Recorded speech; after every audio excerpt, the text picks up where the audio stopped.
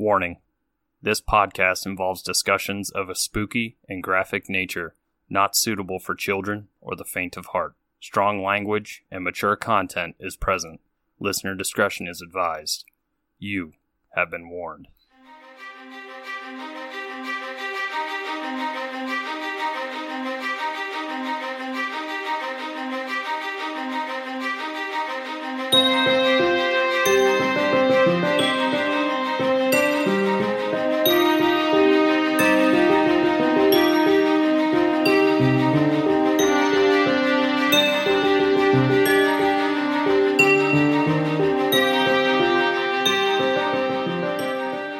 Hey Spooksters, and welcome back to another Stabby Snippet here on Three Spooked Girls. My name is Tara, and as always, I am joined with my ghoul friend, Jessica. Hello, everyone. Hello. Before we get into today's case, I just wanted to say a quick friendly reminder that we are having our live event next month on September 18th at 6 p.m. Pacific Time, 9 Eastern. If you would like to come celebrate our second podversary, it'll be a special topic for you guys and other fun surprises through the night. You can head to our link tree to purchase tickets. We have not mentioned this because we keep forgetting, but here we are now. We did cap the VIP tickets off to a certain number, and we only have 26 of those left. So if you would like to not only attend the show, but also do the Q&A, meet and greet type of situation afterwards with us, plus get a bunch of awesome swag, Jessica's got some great things planned for you guys. Make sure you go and sign up because once we are at our cap, we are not doing any more. Like I said, there's only about 25 or 26 left. So go get on that, guys. But with that, we're going to go ahead and I'm going to jump into my case this week. So I'm going to be discussing a cold case from the 80s. It's known as the Keddie Cabin Murders.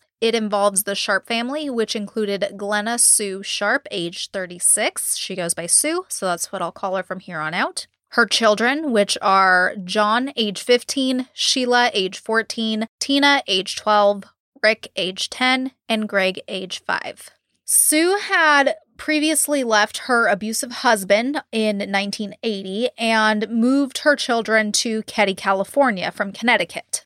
Now, I was like, wow, that's a big move, like a cross-country move. But apparently the reason why she moved to Northern California was because her brother lived in the same area, so makes sense, be closer to some family. Now, Keddie is a super, super small town. For a population, as far as that goes, I looked it up, and the current population is 66 residents. What? Yeah, he's tiny. Do they even have Wi-Fi? I don't know.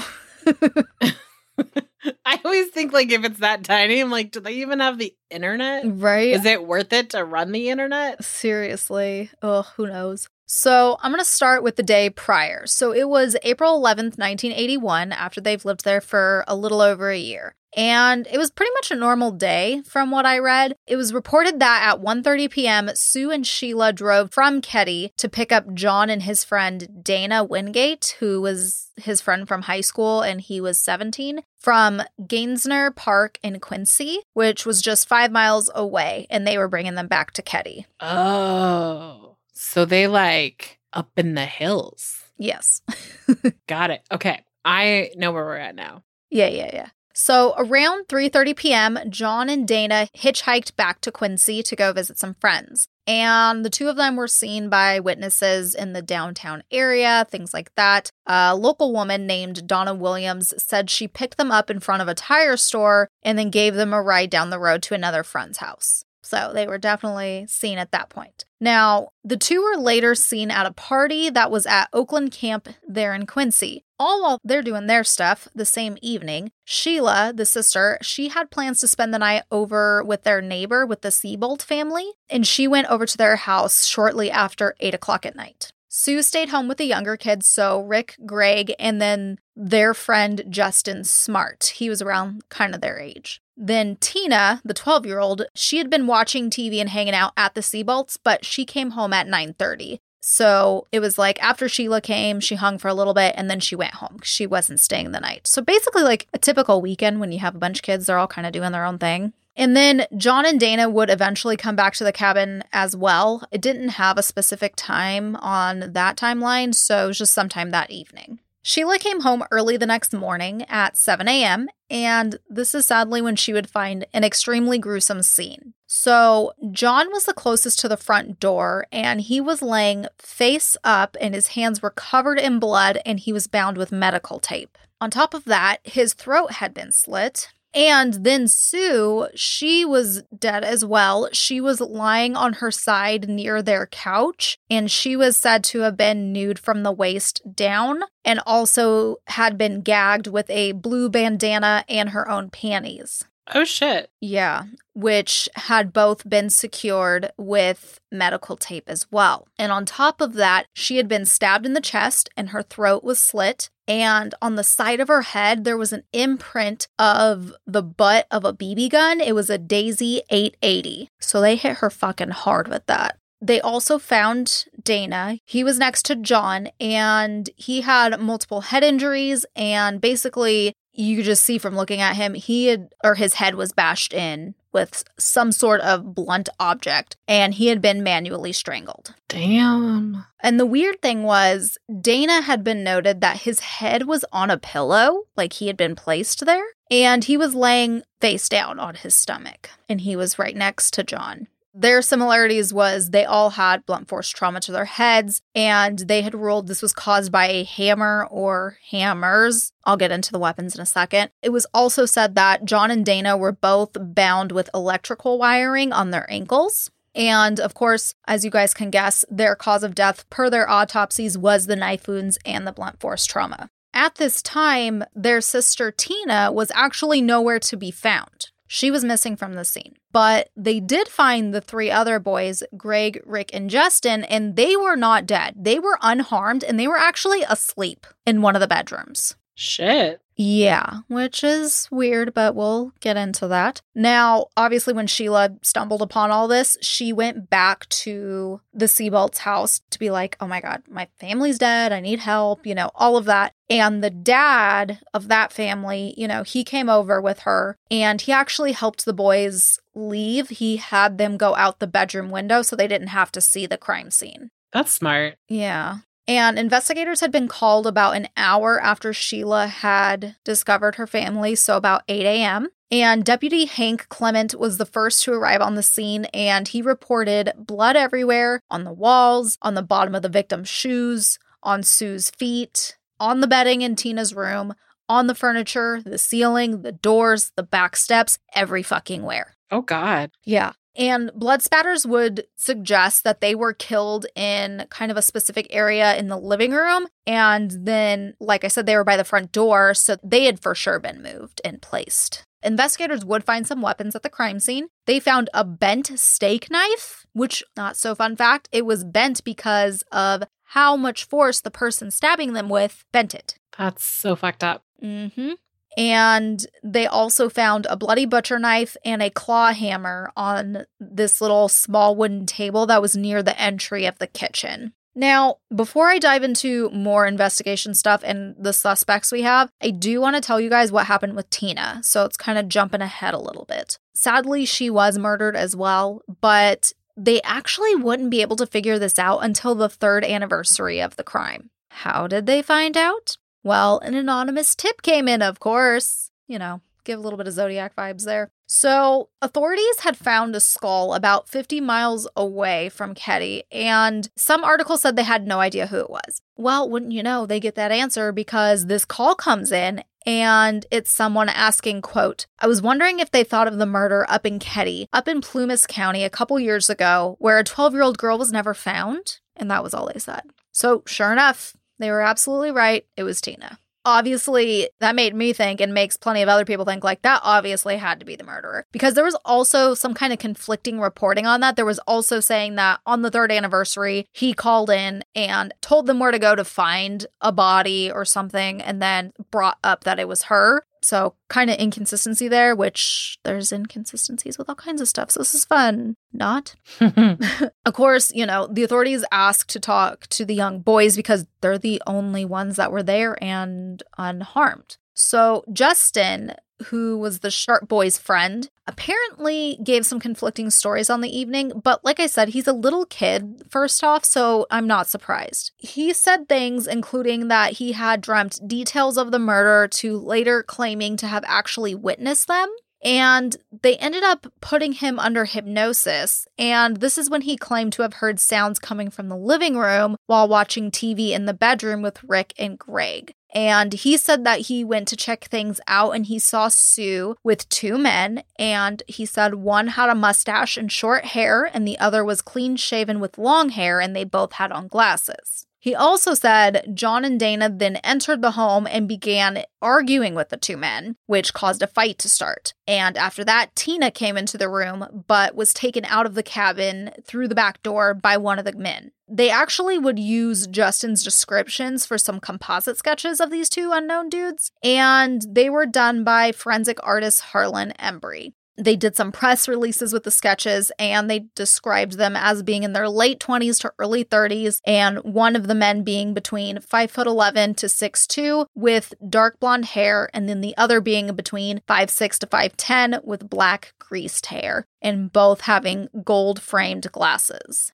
Now, a little more to add on about Justin. So his parents were actually friends with Sue. The kids didn't just know each other, the adults did too. His parents were named, or are named because they're still alive, Marty and Marilyn Smart. Now, there are rumors that Sue and Marty were having an affair. And while all that was going on, she was supposedly, quote, counseling Marilyn because she came to her as like a friend and was talking to her about like their marital issues. She allegedly had said that Marty was abusive, so she was just looking for advice, and supposedly Sue told her to leave. And apparently when Marty found out about that, he was said to have gone, quote, ballistic. He wasn't happy. I mean, it is such a tangled web they're weaving. If Sue is really sleeping with Marty, of course in her interest she's going to say, like, yeah, leave him, because then she can have him. Mm-hmm. So, of course, as you can guess, probably, this would lead us to one of our main suspects. Along with this, authorities also honed in on a man named Bo Bobetti. He was a roommate of the Smarts, and it was like not a long-term thing. They said before the murders, he'd only lived there like 10 days. I love that his name is Bo Bobetti. Sounds like a fake name. Right? But what's really weird is, okay, the not weird part, they tunnel visioned on these two dudes, right? And then just a few months into this, it's like the investigation just kind of stopped. It was just like the end, but not the end. The sheriff at the time that was on this case, his name was Doug Thomas. He had done some questionable things while he was on the case. One that appeared questionable, but makes sense after I explain why. First, he called the Sacramento Department of Justice, and he requested 2 special agents from their organized crime unit, not the homicide unit, which many people were like, what the fuck? We ain't got no fucking mob people here. Wrong. But what people didn't realize was that Bo was actually known as a, quote, mob enforcer. Oh. Yes, and Marty was a drug dealer, which was known by people, but still. Bo was also said to have been connected to Chicago crime syndicates with financial interests in drug distribution. Oh, damn. So that might have been why he was living with Marty. I don't know. I'm just making speculations, but there's that. So, obviously, if the sheriff knew this, it would make total sense why he called the organized crime agents versus just homicide. With that, though, Sheriff Thomas had actually resigned from the investigations just 3 months in and dipped out of there. He ended up taking a job at the Sacramento Department of Justice. It said that, quote, his handling of the case in retrospect would have been considered disastrous at best and corrupt at worst. I was told suspects were told to get out of town, so to me, that means it was covered up. And that quote was from Sheila, the daughter who had found her family.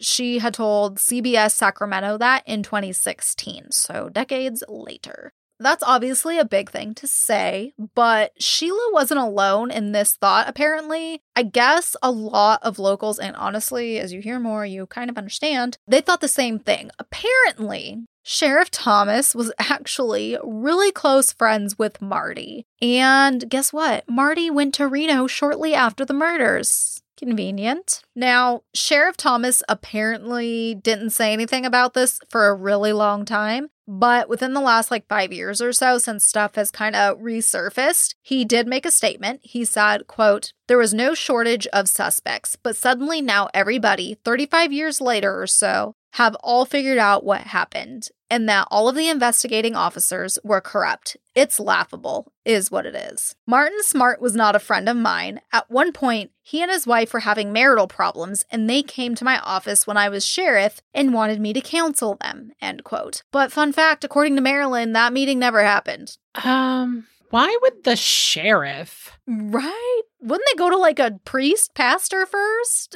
I mean, Quincy isn't that small of a town. It has a fucking college in it. Yeah. They could drive 5 miles to a town that had an actual place. I mean, they may not have had a therapist, but I guess technically they could drive to Chico. Yeah, there was definitely options. So I don't know, man. I don't know. Yeah, I'm over here scratching my head. Also, a couple other things to note during the initial investigation. There really wasn't a ton of identifying information, really. Some say that the sheriff did not take this seriously, sadly. And it was said that one of the neighbors actually reported that they woke up to hearing a muffled scream around 1:30 a.m. But at the time, because they had been, startled awake, they couldn't figure out where it came from. And when they talked to other neighbors, they had mentioned there was an unknown green van at the Sharp cabin around 9 p.m.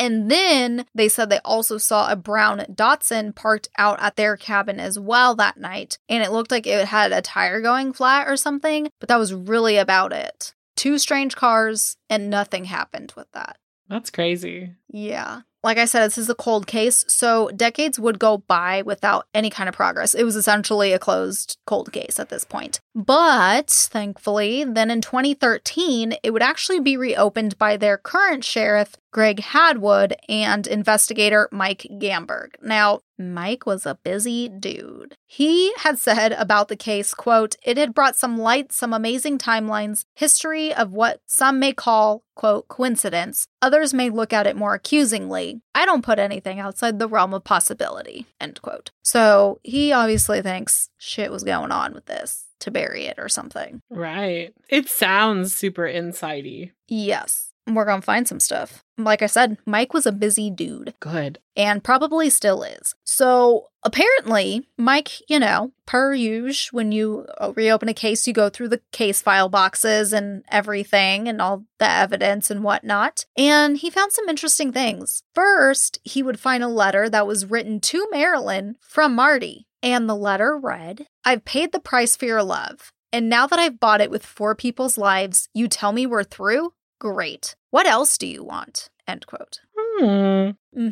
Marilyn swears up and down she never received this letter, never saw it in her life, but when they showed it to her, she could confirm that it was Marty's handwriting. That brings up a couple thoughts. One is that if she's telling the truth, why the fuck was this never looked at? That's kind of a written confession. I know it's not fully plain out, but it's very suspect. The other thought is Marilyn was, and I don't know how I feel about this, but some people have thought maybe Marilyn was in on it somehow and found out about the affair and was like, if you want to keep me, you need to get rid of her kind of thing. Along with that, Mike found some more stuff. He found an audio tape of the recorded anonymous phone call with the tip. And I'm sure you can guess, spoilers, just kidding, not spoilers. Nothing had ever been done with it. There was no record of it ever being analyzed at all. It just sat there. But it is now, in more current time, being analyzed and whatnot, so that's good. And then while they were doing, this new investigation, Mike would end up finding and talking to a former therapist of Marty's that was in Reno. And apparently, this therapist said that Marty confessed to the murders in a session, and he literally drove from Reno back to Keddie to tell the cops about it, but they did nothing. What did this therapist do? Did he...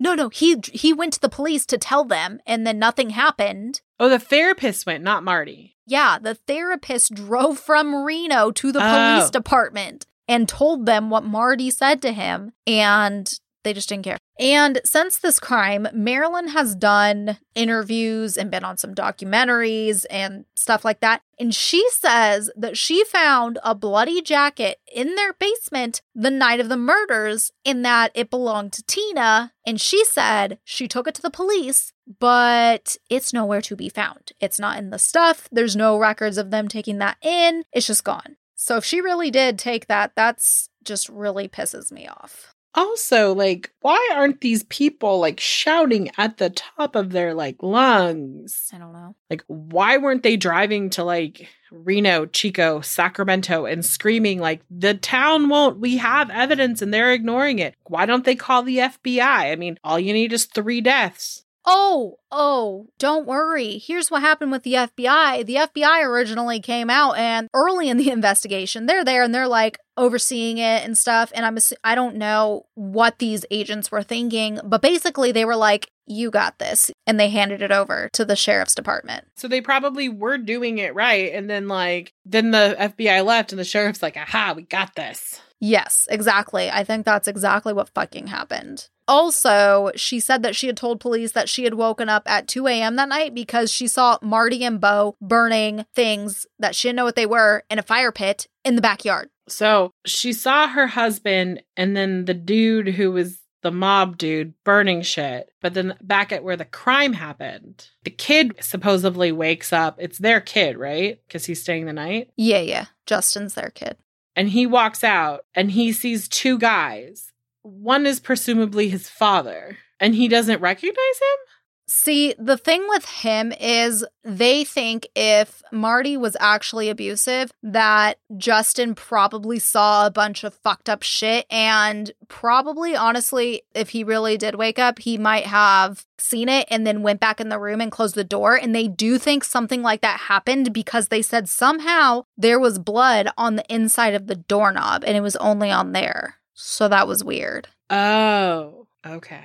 So, like, the thought is Marty, his hands were bloody and stuff and, like, got Justin back in there and then, like, fucked with the door and whatnot. So that's the thought. And it's kind of like they don't know. They feel like the kid obviously was young and there's a bunch different versions of, like, he said a couple different things. So they don't know which one to really go with, that kind of thing. And people who come from, like, abusive households, they're, like, conditioned, like, what they can and can't say type of thing. And it's a great like countermeasure, because if you have someone, even as a child, who could be an eyewitness, but suddenly the eyewitness is like unreliable, then if he ever did say, oh, my dad did it, they'd be like, but you've told 4 different versions of the story. So how can we believe you? How do we know you're not just mad at your dad right now? Exactly. And then the last update I have was in 2016, they located a hammer that was believed to be one of the additional murder weapons in a dried up pond there in Keddie. Because like I said, hammers probably. So that was kind of like the last thing that they had found. And that's kind of where it seems like the case is right now. It does seem like essentially that it was either one of 2 things. It was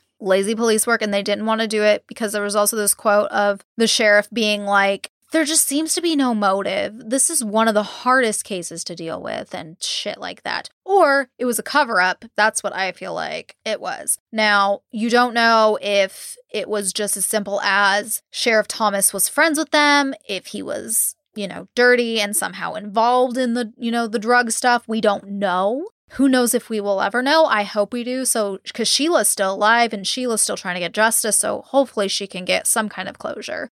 And everyone is pretty much saying that this new sheriff and Mike, the other investigator, like, they are the best thing that's happened to this case. Right. So hopefully something will come out of it. Like, it's not too late. So I really hope that they'll be able to, get this solved officially. It's crazy. Like, for one, it's always so heartbreaking when it goes decades without being solved because, I don't know, it's just mind-blowing.